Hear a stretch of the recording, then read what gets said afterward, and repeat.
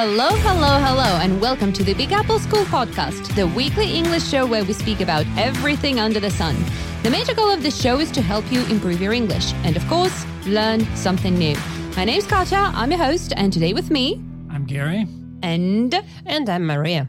Dear listeners, you know, we here at Big Apple School believe that the sky's the limit and we want to grow and become even better.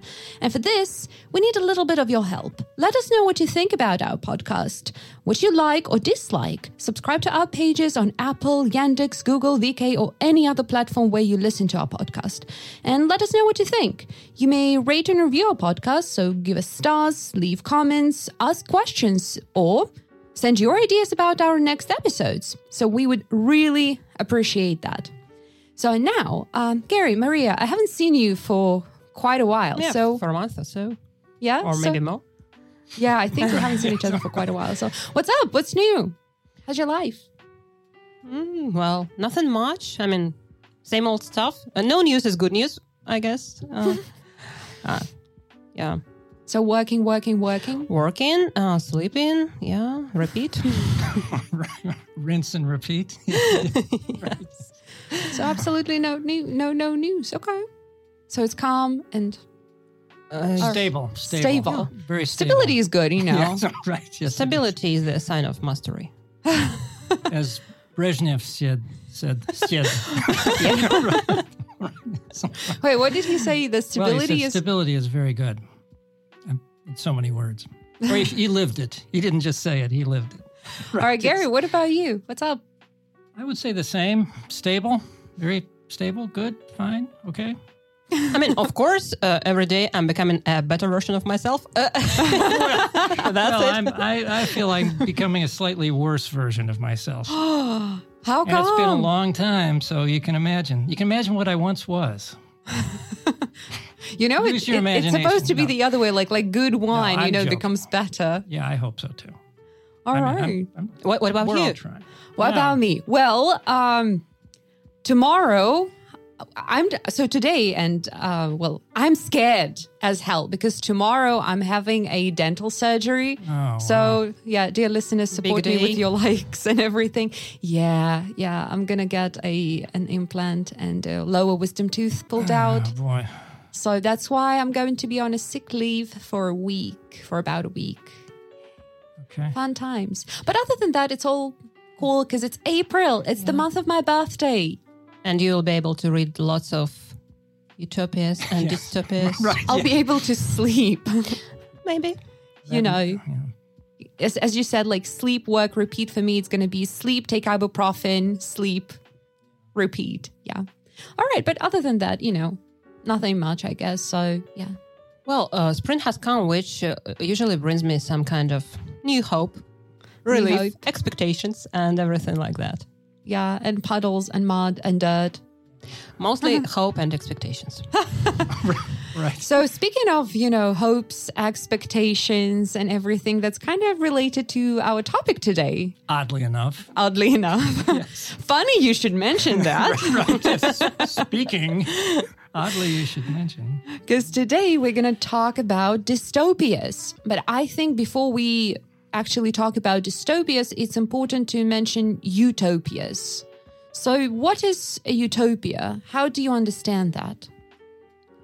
Well, I understand it quite in a simple way. It's an ideally perfect place, a state or a country or just a place where people are not perfect maybe, but where the system is perfect in terms of customs, laws, political things and everything like that.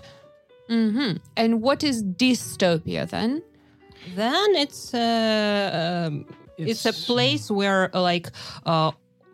all bad things were led to extremes, like maybe an exaggerated worst case scenario of how the things could be. Mm-hmm. So basically we're talking about if we talk about society, then it's most likely totalitarian, post. Yeah, but not necessarily because dystopias are different, but they are aimed authors criticize different aspects either totalitarianism or maybe ignorance or maybe something else. Like, for example, as we're going to discuss, I guess, Aldous Huxley, he was criticizing the high-tech society. That we now live in.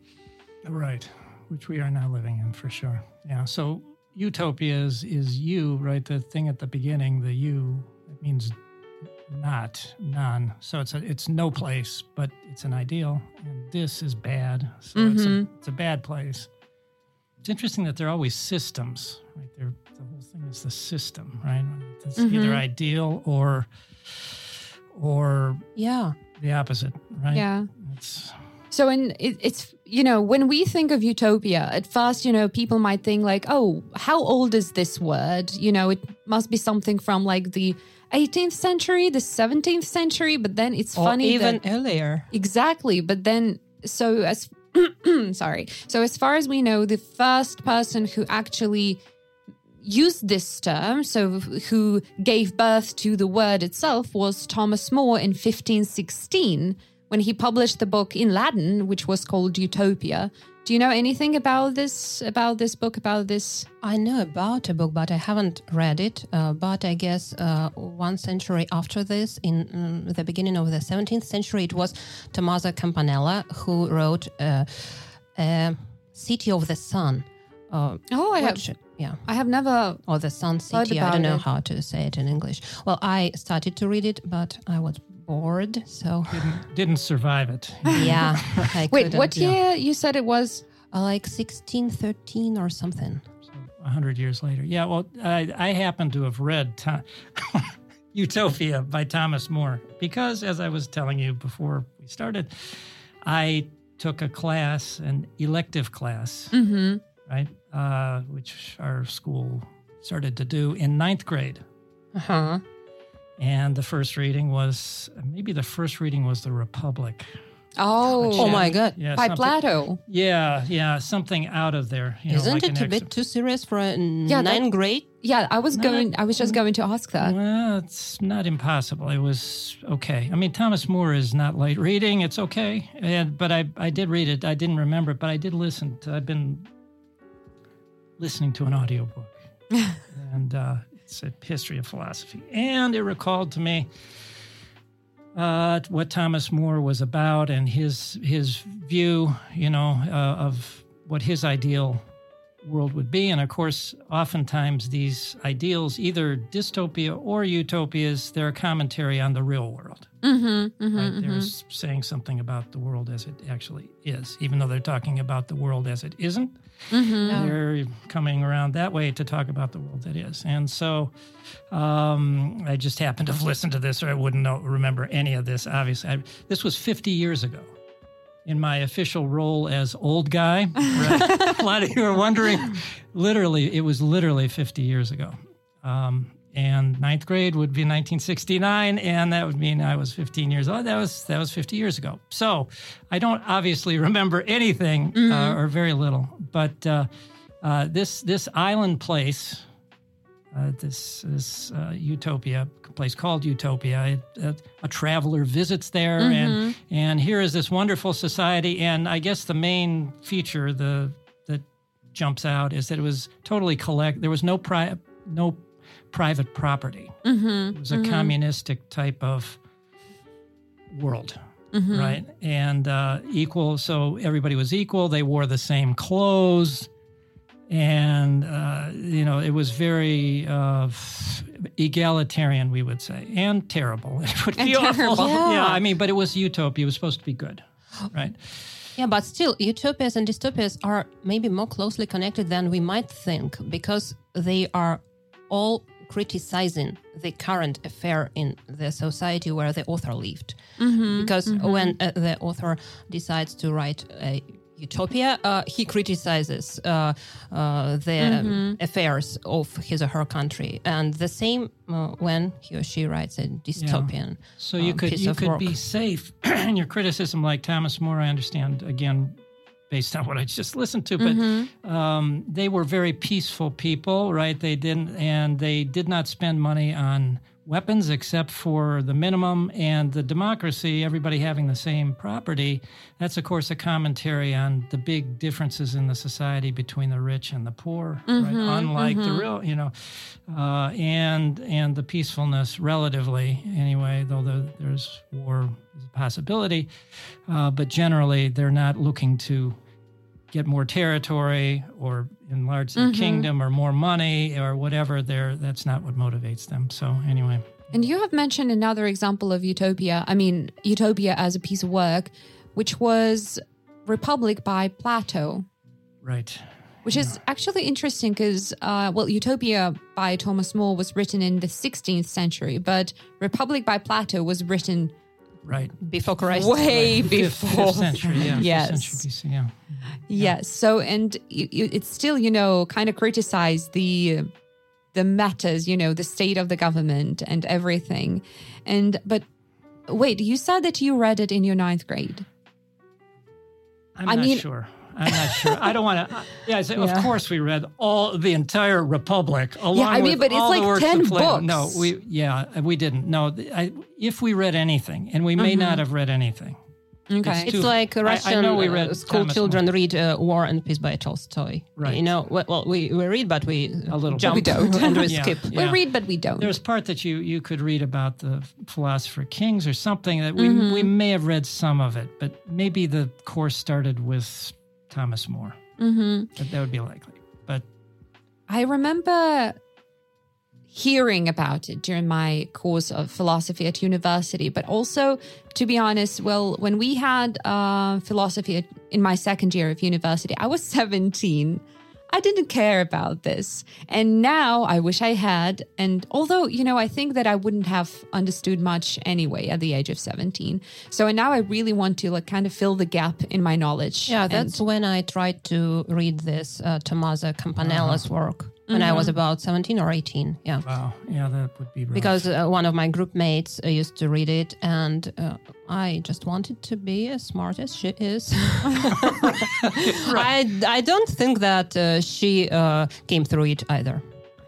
Yeah, right. I think... But she gave the example. Yeah, gave inspired imitation anyway. Yeah, as far as I remember, I read the description of Republic and just brief summary. And Plato describes different political systems, and he describes the perfect one, which in his opinion does not exist and did not exist at the time. But it's interesting because he gives description of political systems going from the best to the worst, and he claims that the best of the existing ones, out of the existing ones, are aristocracy and monarchy. Yes. Yeah. Which I believe people would definitely not agree. No. Today. He was a complete conservative, and he was anti-individualistic. The thing was the state, the city-state, Athens, right? And so that was much above the individual, the value of the individual, right? It was another collectivist thing. Yeah, because he stated that the worst political systems were tyranny, and then before that, democracy. So one of the worst political systems possible is democracy, in his opinion. Yeah, which is not to be a pompous person here, but I also, the other book I've listened to is a book by a guy named Karl Popper, and he's a philosopher guy himself, and he wrote a book called The Open Society. It's 2 volumes, and volume 1 is about Plato, and volume 2 is about totalitarian followers of Plato. So Popper takes... Plato is generally thought of in a very high, he's idealized, right? Because he's had so much influence on philosophy and thought. But in fact, he was really a totalitarian mindset. And that's why the Open Society. And anyway, so no, we wouldn't call it ideal, right? Maybe we've seen some version of that, but it's elitist and it's... Do you think that utopia is possible to achieve ever? No, and it comes from the word itself. Right, yes. But I mean, the word was originally the name of the isle, but in general, so you think that there's no such thing as perfect system, perfect world? It's impossible. It's the same as impossible as to find this, perpetuum mobile, for example, like something that works forever or something that works perfectly. Because world is perfect because it's imperfect. Okay. Because we are all different. All right. Right. Yeah. So yeah, exactly. Okay. So yeah, that's the perfection of it. I think Yeah, I'll go with it's that. impossible to have the perfect world, and which is perfect for everybody, just because we are way too different with different values, wishes. Yeah, and also I guess people just would die in such a society because if everyone is the same, if everything is the same, it goes to the decline. So it's like against the human nature to be Right. Right. But it's interesting that these people, when they think about, well, what would make our system better, right? They make it more uniform, right? Instead of making it more varied, right? They make it more, okay, if some of this is good, then let's make it all that. You know, Right. I was recently, later in the podcast, we're going to talk about one of the TV shows, which is The Handmaid's Tale, which is also a dystopian TV show. And I still remember one of the phrases said over there, which is, you wanted to make the world better. And another person said, yeah, but better doesn't mean better for everybody. Wow. Yeah. Yeah. So... Or Yeah, that's like the problem, George yeah. Orwell said in his Animal Farm, like everybody is equal, but some are more More equal than others. Yes, Yeah, yes. So, yeah, this is it's why it's right. not really... It's better for whom, and it's better. Like for Plato, it was definitely for this elite caste, right? Just it was really a caste. It's almost so caste based that it sounds like India. Like we think of India, really, because there was maybe even one culture on some level, right? Similar culture, and that's why there's some similarities in their religion also. So, but yeah, it really is a caste thing. So it's good for the top caste, and everybody else is a slave or a guard. They're just servants to the But for some reason, they're supposed to be happy. I don't think they're even trying to be happy at that point. Later, I think probably later utopia thinking, maybe the Sun King. I bet. What was it, Sun? Sun City or Sun the City. City of the Sun, because I bet it that's was written in Latin, so I don't know what's the name of it in English. Yeah, I've heard the title anyway, but. I So yeah, and in contrast with all that, with utopia, the perfect society, the well-functioning society, we have dystopia, which which mostly is characterized by dehumanization, tyranny, environmental disasters. Very often, if we look at different books, or Fear, suffering, control. Yeah. Sometimes no human dignity, no personality at all. which is interesting that there's some common elements there of Yeah. utopia thinking, yes, and then dystopia. It's sort of okay. So, and so dystopias, we've just mentioned all the some of the characteristics of them, and they sound, dark and gloomy. But why are dystopian novels so appealing then? Well, can I? Yeah, by all means. Yeah. So don't even hesitate To start. right. Just throw it out there. First of all, they are interesting to read. And to me, they are interesting because most of them are written by authors who are considered to be science fiction authors. And I'm a big fan of science fiction. So that is why, maybe. And also, for example, when we know what the world could be in its most negative way, maybe we can avoid having it in real life. So that's why we need to read such things, just to be warned. Since we're going to talk about different books anyway, why don't we start with George Orwell's 1984? And by saying, warn us, I want to start with George Orwell's Quote. Quotation. So he wrote his dystopian book 1984 in 1949. Yes. So, and later, while he was still alive, he said, I wrote this book as a warning, not a damn manual. So he started to see his book coming to life. Yeah. So- well, he could see it already, right, in some aspects. I mean, right? So let's talk about this book because 1984 it has outsold all the rest, so all the other books in a genre to put together.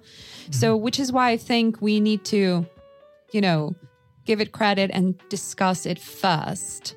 Yeah, So sure. why Just to start with, it was the dystopian piece of work which impressed me most of all. And when I was reading it, I was about like 19 or something. I was working in a bookshop, so I had an opportunity to read lots of books, and this was the book that impressed me most of all. I remember I even cried. Mm-hmm. And I was so shocked.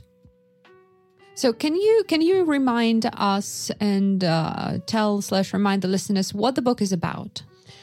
It's about a society which is like a totalitarian society. It is set, I guess, in the distant future, maybe century 32 or something. No, it's 1984. It must be 1984. Sorry, I mixed it up. Yeah. I think I mixed it up with some other piece of people after a big war, I guess, and they live in a country with artificial language, with everything. The newspeak. Everything is banned, and people are brainwashed. The society is brainwashed, and they are prohibited to do pretty much everything. And so we all know this phrase, Big Brother is watching you, or this phrase the thought police. So the society is controlled in everything, and they can't even have this freedom to love who they want, and they don't need to. Yeah, actually, George Orwell was the one who introduced these terms as Big Brother and thought police. And interestingly enough, so Orwell himself, he was a democratic socialist. So, and he modeled this authoritarian world after Stalinist Russia. So, and if you have mentioned Animal Farm, and that was also modeled after Russia. So, and not only after Russia, I guess, also after Spanish totalitarian things. Yeah, because I read that George Orwell, it was his quote, he said that after 1936, he just couldn't keep silence. And it was the war in Spain. Right. Well, yeah, he had a lot of examples to base his books on, which is quite sad. Yes. Yes. So, so in this book, we can see the thought police, the cult of personality, because this Big Brother is the leader of the cult, but no one is even sure that he exists. So, because no one has ever seen him, in real life, in personality. And I remember, when I was reading it, it felt so odd to me to see this 2 minutes of hatred, I think it was called. Something like 2 minutes hate. So, the daily public period of 2 minutes during which members of this party, so they must watch a film depicting, the enemies of the party, the enemies of the society. And like every week or so, the country was at war with someone else. Yeah. So, and to me, it was just so weird to read, like, oh, come on, this is impossible. This is something, so unreal, the brainwash, the putting the news in such a way that, today we are at war with this, tomorrow we are at war with another country. But now, now it's not so, it doesn't seem so unusual and so weird anymore. Somehow. I mean, not to that extent, but still. Yeah. Well, when I first read it, which was the famous 50 years ago, it was Cold War times, and I'm sure that was part of the utopia. I mean, it was probably the main reading of the course, or the one that also hit home hardest, was maybe the best book you'd say as of the type. And I mean, there was a culture war, a global conflict of ideas, and there it is. I mean, there's the Soviet side of the story, and that's probably part of why the Utopia course, and maybe we're reading that. It was not that we were brainwashed, but it was an obvious thing to be looking at at the time. Yeah. So we can say that the main idea in 1984 is that people will have mass surveillance, total control, including the thought control. So it's all based on control. Yeah. And you know what impressed me most of all? That interpersonal relationship is not important anymore. And he met a woman and they kind of fell in love with each other. But then, no spoilers, but maybe everybody knows. Like at the end, the main character, he was thinking like he loved the big brother. He started to love the big brother. That's what was so shocking and terrible. He betrayed the woman he loved, and he refused, and he was saying like, take her, not me.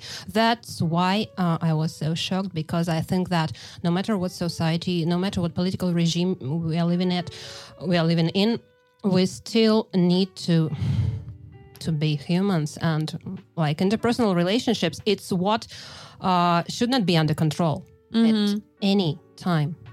Well, I believe this is what dystopias want to show, that, even though it's preferable that we stay humans. So they show the world where where people don't anymore. They don't value the old Pavlik Morozov problem, right?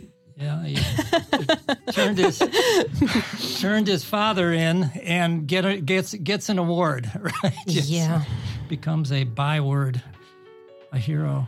Oh, sorry. Yeah, that's an interesting, bad one. Twist, yeah. twist. Yes. So, and why don't we then compare 1984 with another example, one bright example of dystopias, which is Brave New World. Many of us have heard this phrase, the Brave New World, which comes from one of the poems by Shakespeare. But more often than not, it is referred to when we talk about dystopias. So what do you happen to know about The Brave New World by Aldous Huxley? Well, I read it after I had read 1984, so I wasn't so impressed. It's mostly about a very highly developed society in terms of technology, and all children are cloned. All children are created kind of artificially. People, as far as I remember, people don't have their children anymore. And the quote that comes to my mind is like, everyone belongs to everyone else. It means like everything is kind of shared, and you don't have something which is personal. Absolutely. Absolutely. I think, by the way, back to Plato and the Republic, I think that was one of the things in the Republic was that children were taken from their families and they were like raised by the state. Yeah, and this here is children, exactly the idea, yes. Children are even not born in a natural way, and all people are divided into classes. Again, like in India. So it's interesting, as you said. So we see kind of parallels between Utopia and Brave New World, which is a classic example of dystopia. It all depends on the point of view. So unlike 1984, which took place in the not so distant future at the time when George Orwell was writing it, so Brave New World takes place in a futuristic world state. They say that it's the year 632 AF, which is after Ford. After Ford. Yes. Like the industrial guy. Okay. 2540 in the Gregorian calendar. Okay. So and citizens are engineered through artificial wombs and, all that. So, and they have classes based on intelligence and labor. So we can see people, I think they were called beta people. who were working, who were bred, for labor. So physical I think work. there were 5 classes or so, like alpha, beta, and Wow. Epsilon was the lowest, I guess. Oh yeah, maybe the Epsilon was the labor one, and then Alpha were the ones who were the most intelligent. Alpha males. Alpha male. Yeah. Well, Yes, right. Yes. Why And not? also, I remember that people used in this society, people took drugs a lot to kind of imitate being happy. exactly. So, well, in general, this novel talks, as you said, about technological advancements such as reproductive technology, sleep learning. So people learned in their sleep. So while they were sleeping, they had these ideas that their classes have to. And they should remember. have been proud of the class they were born into. So then there were the concepts of psychological manipulation. And yes, and as you said, most people consumed a soothing, as they called, happiness-producing drug called Soma. Yep. So, and Like in India. Yes, right. Yes.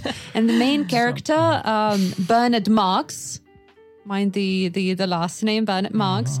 So he was working with this sleep learning devices. I mean, he was the one responsible for them. He was not an alpha, but also in his class, he was kind of, not the most outstanding representative. So, and working with this sleep learning devices, it helped him to understand and disapprove of the society's method of controlling people through that. So, and the main goal of the society, of the government, was to keep people peaceful. And that's what he disliked. And it's interesting to see the difference. So, both Brave New World and 1984 are said to be the classics of dystopias, and yet they show absolutely different approaches. So if George Orwell believed that we are going to be, doomed because of the control and, something we hate, something we disapprove of, and mass surveillance, then Aldous Huxley, in contrast, believe that we are going to be controlled by something we like, by something we love. In this case, that was the happiness-producing drugs and everything. And that's... Facebook, anybody? Exactly. Yes, so, right, and yes. technically, I like this. Oh, you like that? But I mean, think about it. Giant shovel loads of that. Doesn't that remind you of something? It does. So we now, as in Brave New World, the government's goal was to keep people peaceful. So when people look at our world now, people don't want to, rebel or change or whatever. They don't want to think because we have so many opportunities for entertainment. We have VR, virtual reality, that helps us to escape from the real world and see, different worlds without leaving our home. We have so many TV shows, literally more than 500 TV shows come out every year. Just think about it. So we have so many things that help us not to even think. Right. Yeah. No thinking required. And In fact, we recommend no thinking. We prefer, right around here, we prefer no thinking at all. That would be a bad sign for the Big Apple School, if you come here and you see no thinking required, it's just going to be like, no, thank you. That doesn't sound right. We just pump the knowledge into your brain directly. Yes. While you sleep, like in Brave New World. No, while you're awake. While you're amazingly awake. So... yeah, so we can see of course, we can see kind of, the elements of both Brave New World and 1984 and in our real world, which makes me quite sad. Anxious? Sad, anxious, depressed, you name it, I agree. yeah, and again, in 1984, for example, people were brainwashed and the main character was tormented and so on. But in the Brave New World, one of the main characters just committed suicide because he couldn't live in this world. I love it how you just, no spoilers at all, but you know what happens in the end? Right. I mean, can you spoil Romeo and Juliet or something like this? It's just obvious. Everyone knows it. Yeah, what did happen to those people? I know they were in love with each other, but Yeah. how did that? I wonder how that ever turned out. I'm pretty sure they had lived happily ever after. I bet that was going to go great. I mean, they were made for each other. Yeah, I guess it's the same. It's the same. Right, yeah. And even if you know the end, still, these pieces of work are still interesting to read. I mean, I will reread. Okay. Oh, yeah, what definitely. part? Because the ending, it's not what... It's not about the ending, What's let's say. what's important, yeah. It's not the crucial thing. Yeah. What part made you cry, Maria? What was the When two people who were supposed to, it was in 1984. I'm speaking about George Orwell. I don't remember if I really cried, but I was so deeply shocked. I remember it. And when I reread it again, when I was more mature, I still was shocked that people who were supposed to love each other so easily betrayed each other. That's what. Okay. Yeah. So yeah, these books, no matter what kind of utopia or dystopia we're talking about, most of these books tend to be very thought-provoking. Yeah. So the ending is not what's important in this case. Yes. And it's obvious from the beginning that it will not end well. I mean, It's a dystopia. Right. Well, I wouldn't say so. I mean, there are still just- dystopias. Well, that's the thing, though.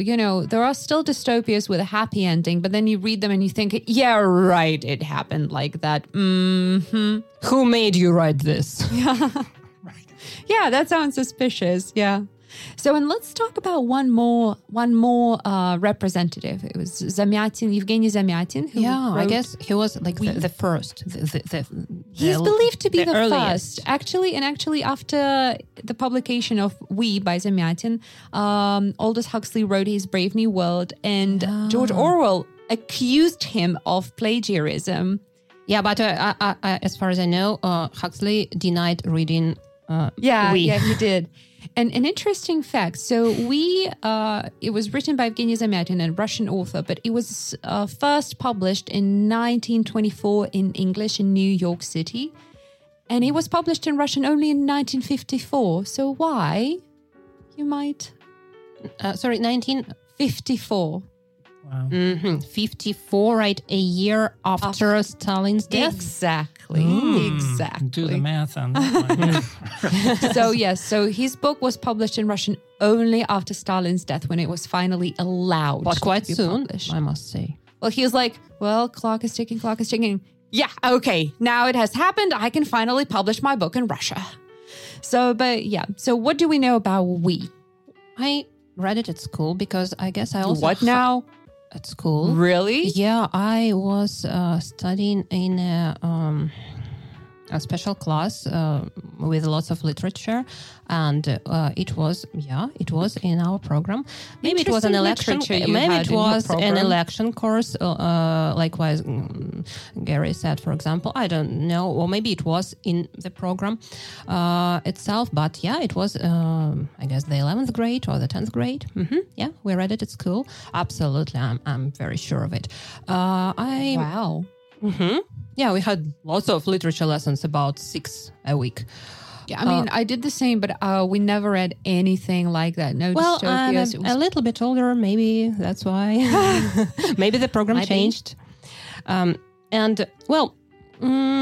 It was pretty interesting, but I wouldn't reread it. I don't know why. Maybe the language. Maybe I didn't like the language or something. Basically, people live in the world. I guess now it's century 32. Yes. I took it somewhere. It's in a distant future. Yes, you're right. And people don't have even names, they just have numbers. And they live in houses with glass walls, so they can be observed by the government. It's not the Big Brother, but something like this. Yeah, they were called Bureau of Guardians. Yeah. Bureau of Guard. Yeah, that was The a secret police class. of That the was a Bureau. class in... And I think in the Republic it was Guardians, but anyway, yeah. And this society is based on logic and not imagination. And when people started to use their imagination, they were considered sick. Like, you developed these symptoms. Maybe it's soul that you have. Yeah. So as far as I remember, imagination and dreams as well were considered to be a mental illness. Yep. So, and the whole society lived by the laws of logic and math, and this mathematic formulas that were, of course, provided by the government. Yeah. So, and of course, everything was regulated by the government, even the private life, even the sexual life. I remember reading it when I was like 22, and I was so, shocked maybe. I was like, wait, first of all, numbers. When I started reading and the sentence was like, D503 went to work. I'm like, the what now? Mm-hmm. Is it a robot are we talking about? Like, what? And only then I realized that like D503, what was her name? I330 or something. So it was all numbers and letters and yeah. So, and people were assigned to each other for like weekly intercourse or something like that, but with no emotions, because the only purpose of that should be Again, everyone belongs to everyone else. Yeah, but well, everyone is assigned to everyone else, No emotions. So yeah, and I remember actually, I remember talking about it with my sister, who's a mathematician. So she loves logic and math. So, and she told me that, oh, you know what? I came across this book, and I'm like, oh, yes. Yeah, So and I love it. I found this wonderful book about numbers. utopian novel. Yes, right. Utopian. Yeah. I think you'll love it. Yeah, this is my dream world. I mean, the people's names are numbers. It's awesome.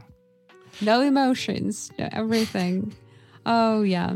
So, and then, this main character, D503, he meets some kind of a rebel whose name is I330. And, this woman smokes and drinks and flirts. And all of these are legal activities in the world, of Which course. is highly appealing for him. Yeah. So I think they like fall in love. And then she tells him that she's actually a part of the rebellious organization. So, yeah, plotting to bring down the Senate or something like that. I do not remember how it ended, though. They Masha- destroyed. Yeah. Would you like to spoil this one? I can absolutely. We will leave no story. That's why I'm here today. right. Again, I will repeat and again. I'm a witness here that Katya is actually like giving you a tried, prompt. but no, I'm unstoppable. Yeah. I mean, they kind of succeeded, but not completely. And again, as in any dystopian piece of work, the ending is predictable, but still open. Mm-hmm. And thought-provoking. That's why it doesn't matter if they succeeded, actually. And what she said, I don't remember her number, something. 330. She said, to be a sister of a mathematician. Mm-hmm. right. So she said something like, there can't be such a thing as the last revolution. Mm-hmm. Mm. Oh, you even remember that? Yeah. Wow. Yeah. That's like the message, I guess. I would, I quite disagree about the thing that you said about ending being predictable in dystopias, because there are so many of them with different endings. So it's not always an unhappy ending. Okay, give me some examples, because you can even spoil the ending. I will still read it. Yeah, we got a whole list of books to spoil. Romeo and Juliet, other works by Shakespeare. I mean, didn't Divergent or Hunger Games have a happy ending? Haven't read. What about watching the films? Haven't So listeners, those of you who have watched Divergent and the trilogy and the Hunger Games, wasn't there a happy ending? Because I have a feeling that there was. Even though I didn't watch it till the end because I hate Jennifer Lawrence, but again, happy ending, like for whom? I mean, for example, films with Bruce Willis, he saves the world, and only he and a couple of people survived. So, is it a happy ending? Masha brings up, very serious questions. For Bruce Willis and a couple of other people, yes, it's. Right. Oh, well, since we're talking about, the classics of dystopias, I think we can't but mention 451 Fahrenheit. Mm-hmm. Gary, you must have read this one. You must know at least something about this one. I know a little bit about it. What do you Yeah, know? because those guys, Don't ask me that. George Orwell and You'll be very surprised. Well, at I how don't want little to. I I know don't about want it. you to feel left out. because he was That's he okay. was an American author. Just leave me out. It's all right. I'll deal with the feelings. Yeah, right. Just leave me out of Right. Yeah. all this. Yes, right. Yes. Intriguing. Right. Yes. So, what do we know about 451? Well, I'll Fahrenheit? tell you everything I know, and then Please do. because it's And then almost Maria will nothing. spoil the All I ending. know So, is okay, that's how we. paper burns at 451 degrees. Yes. So it's about Yes, it does. like book burning, right? Something. Yes. Yes. Okay. And Maria? I'm figuring out of how not to spoil I've the shot ending. bolt, as they say in England. Yes. But in this novel, the ending is really open, so I just can't spoil it. That's true. Because That's true. But what's the plot? Like nothing happens in the end, kind of. Okay, let's talk about what happens at the Nothing there to beginning and in the middle. This guy, whose name is Montag. Yeah, Guy Right. Montag. Guy Montag. Yeah. He works in a fire brigade, right, as a firefighter. But in this world, firefighters do not stop fires. They Start make fires, yeah. and they burn books. And so it's basically the world where people, again, as maybe in the Brave New World, people are constantly entertained by something. For example, by TV, I guess they have these walls with screens in their houses, and they can put on their headphones and like kind of dive into the world of entertainment. But they don't read books. It means that they have no imagination, no critical thinking, and like it's the society which lacks the cultural basis. That's what I would say. Okay, and now So- no spoilers. So yeah, and Guy Montag. So at some point he, there was a story where he got into a house and there was a woman who didn't agree to leave the house. So she preferred rather to burn alive with the books rather than leave them behind. So, and that made him think, what is so important in books that people are ready to die for their sake. So, and he quits his job and, he commits himself to the preservation of literary works. So, because he meets people who tell him about the books and the stories in the books. So, and he gets, shocked maybe, and he decides to commit his life to that, to preservation of that. But yeah, there are a lot of elements. And where also, he's- he is, I guess, he started to keep books, to save books from fire, but he was unable to understand what these books contain. And he needed a person, like kind of mediator, Yes, who yes. would help him understand the He meaning. needs I-330. Or is that the other? yes, yes. Kind of. His own I-330. But not rebellious one, just But not a really. prophet, like a wise man. A mantle. Yeah. A Sherpa. You know the term Sherpa? Yeah, a Sherpa. So, and Sherpa's a guide. Yeah. Yeah, a guide. Right. Got it. Anyway. Trust on that one. I just wanted to stress my big moment. Sherpa. But you can forget a about round of applause, it. please. Yes. Cue the applause. Andrew will add So, some extra yeah. applause there. You know what's interesting about 451, apart from the story itself, is Apart that from numbers. numbers are everywhere. So is that Ray Bradbury? So when he was writing this book, and I think this book was written in 1951, Something. so the end of the 40s, the beginning of the 50s, I think. So, and he described the seashells. So he said, like, about one of the characters, like, and in her ears were little seashells that transmitted like music, electronic ocean of sound, talk, and everything. And at that time, people laughed at Ray Bradbury for imagining this. They said, seashells in ears, like, oh yeah, right. So what do we have now? Wireless earbuds.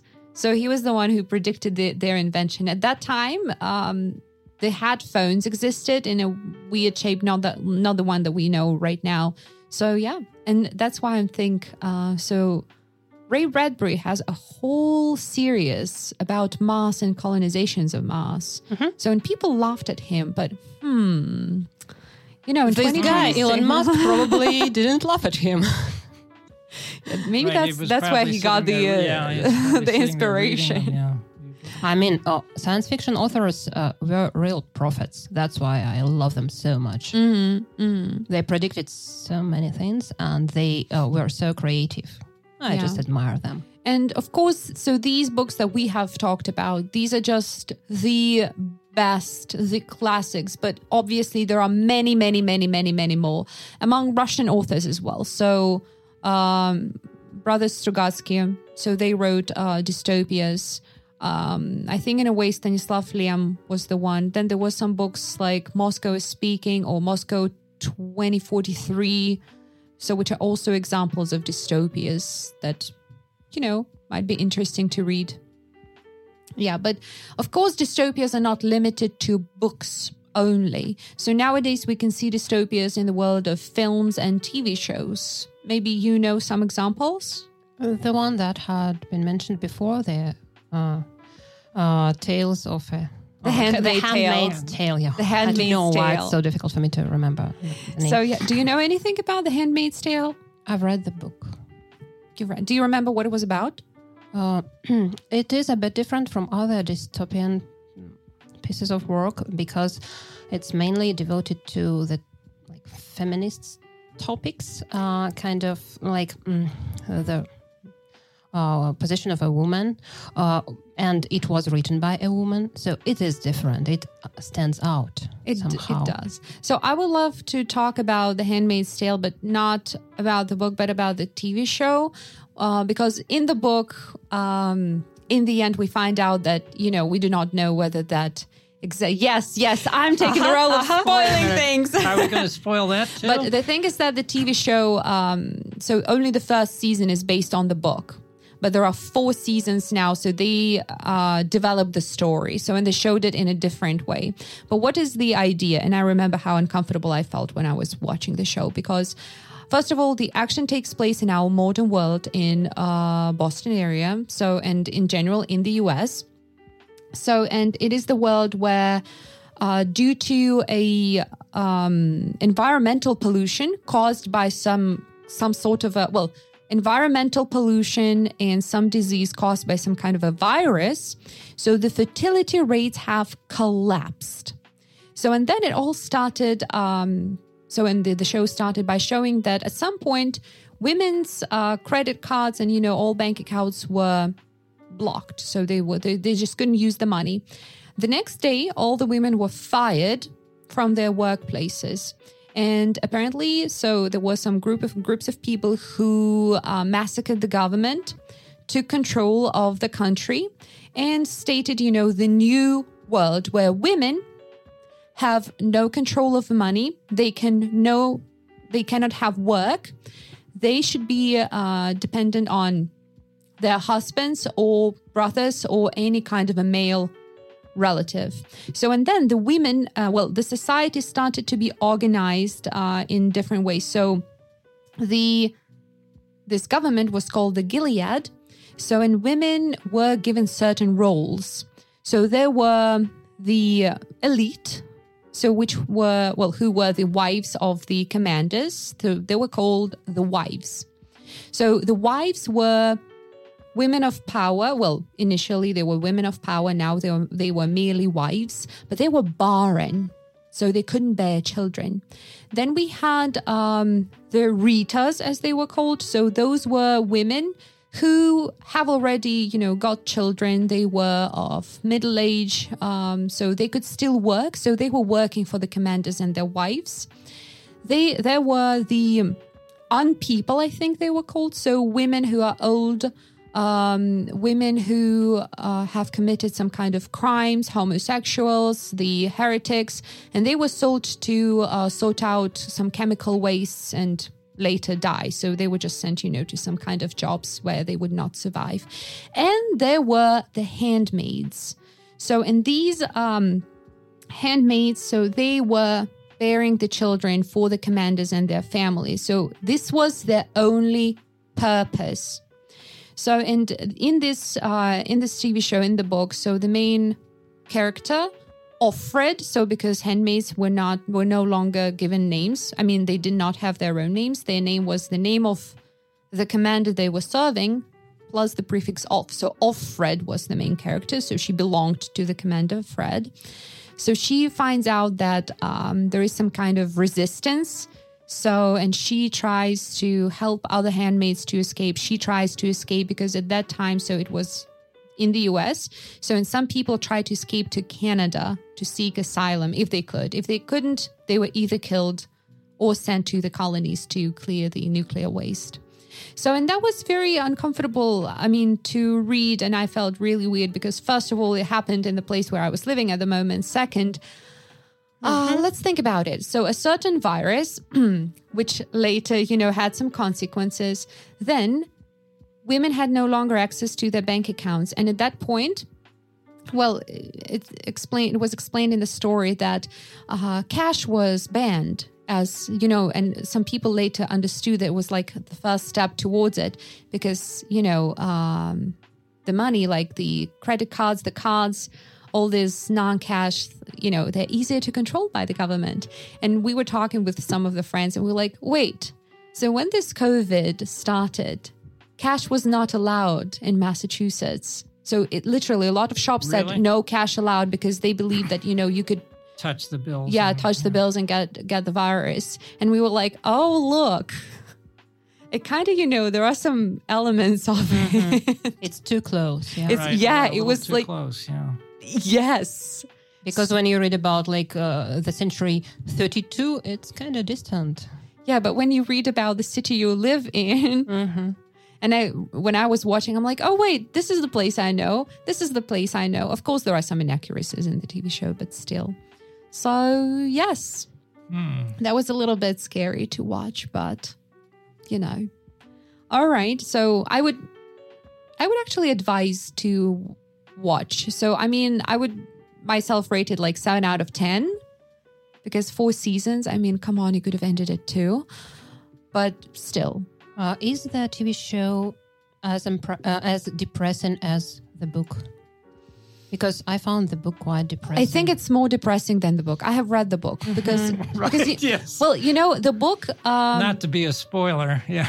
But the book is limited by your imagination, and usually when I read books like that, like hard books to read, like The Boy in a Striped Pajama or The Shawshank Redemption, it's emotionally hard. But if I watch the movie, I just cannot bear it, so I just turn it off. So The Handmaid's Tale was a little bit more difficult to watch rather than read. So, yeah, because you see the violence. Yeah. You see this, and it's, it's inevitably more difficult to handle.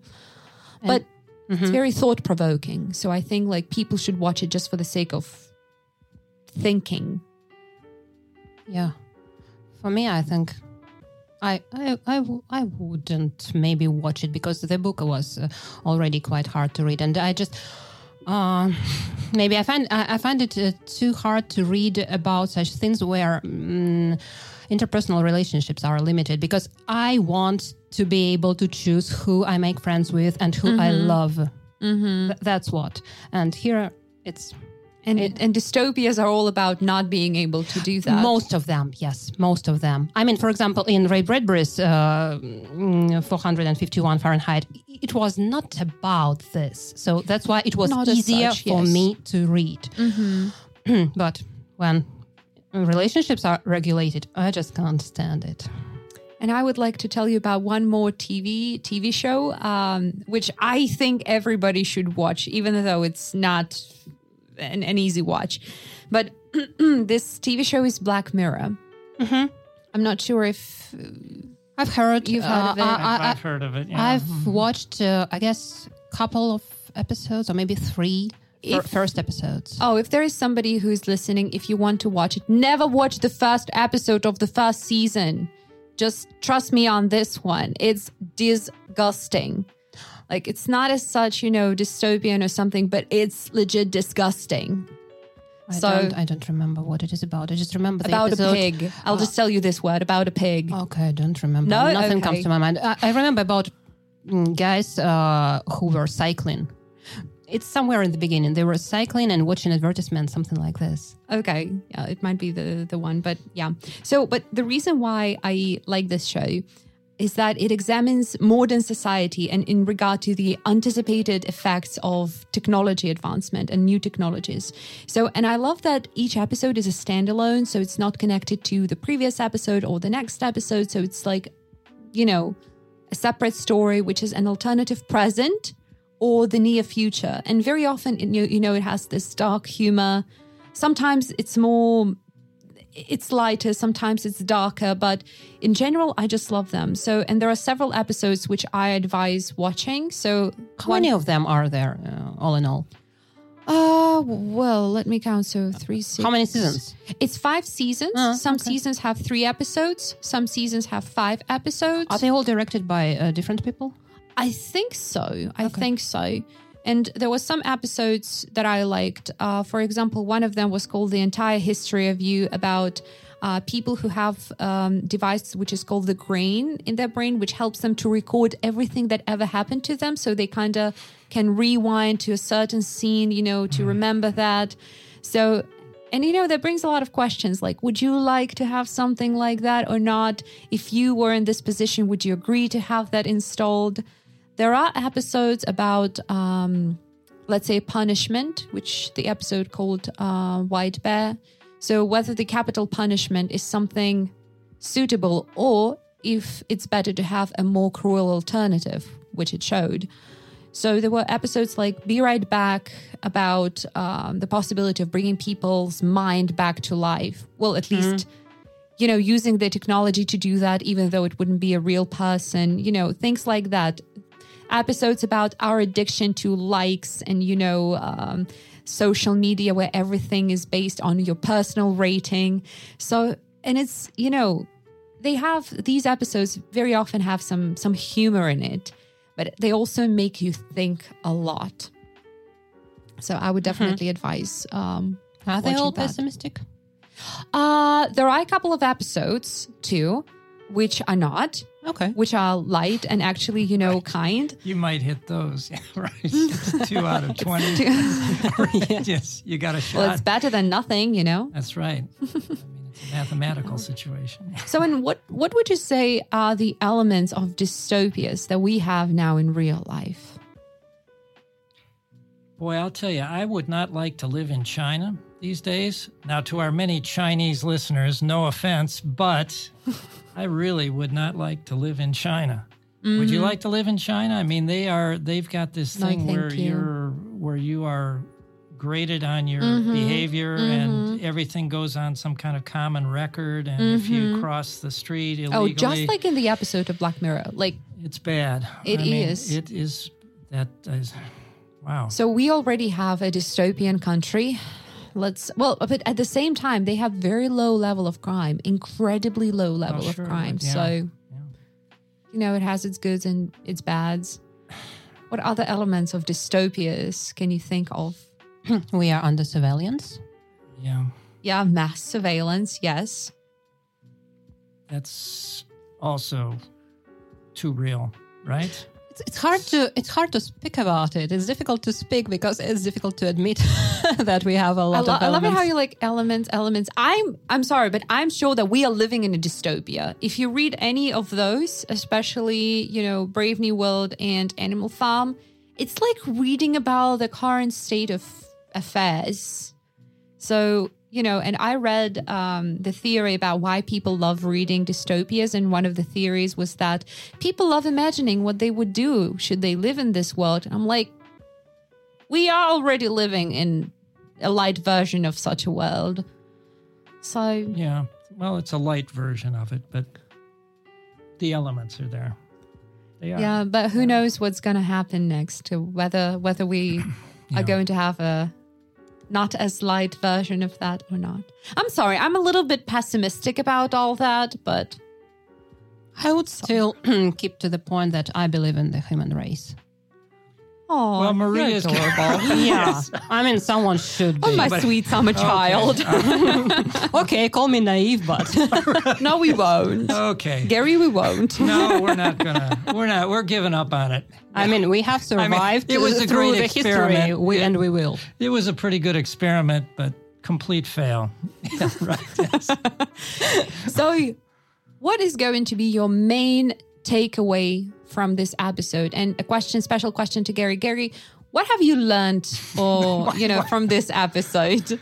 You're going to try this again. Oh, I'm going to do that every single Oh time. my goodness. All right, and you're going to regret it every single time. No, I'm not. No, you won't. Okay, so what did I learn? Well, I learned hearing some of those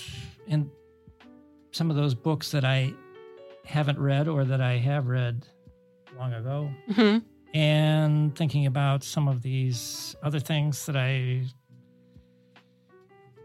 have to think about. The collective elements and the propagandizing and the elites and the masses and all of these some of these common elements of utopias and dystopias, right? That they kind of meet.